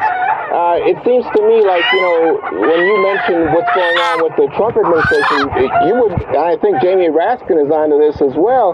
The congressman from Maryland's on the committee saying, why aren't we investigating the Trump accounting firms? Or why don't you look into things like Jared Kushner getting $2 billion directly from the Saudis after former President Trump bragged about protecting the Saudi prince? We just don't know, but I think this is a thin veil for the fact that, after all this investigation and talk about Hunter Biden, the committee's come up with zero, with nothing. And they got the laptop, they got this, that, nothing. Kellyanne, is that a fair question about Jared Kushner? Well, Jared, of course, is the only person I think who's benefited in the billions with a B from the Trump presidency, that's for sure. But look, I think whataboutism is only further highlighted the hypocrisy of anyone who supported the Trump administration suddenly being outraged about family members leveraging their name. So whatever people want to talk about in terms of, well, what should the family members of presidents be doing who are not in the government, that strikes me as quite secondary to this central problem that we've got to deal with. And there's no running away from it. Lock him up. Indictment season is upon us. Celebrate with the new Indictment Season t-shirt and v-neck exclusively at store.meidastouch.com.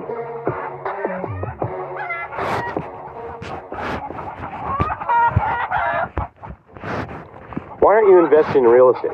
Seriously, what do you do to own property in 2023? Look, I get it. You might even be thinking right now, well, it's not just because I don't have hundreds of thousands of dollars just sitting around doing nothing. Okay, that's not right. But just for a second, I want you to think what a second stream of income could do for you and your family. Real strategies that normal people like you and I could actually do. And I'm not talking about some private jet or a vacation home on a beach somewhere. Anybody knows like a gay couple? Gay white dudes. I got a pair of gay white roosters for you.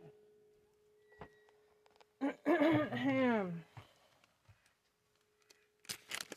I wanted to pull up on that. They were kind of noisy. My chickens. Those said billion. Product. Okay, so what was the Hunter product again? Yeah. What? His consult. His what? He was advising. Advising what? What was he advising?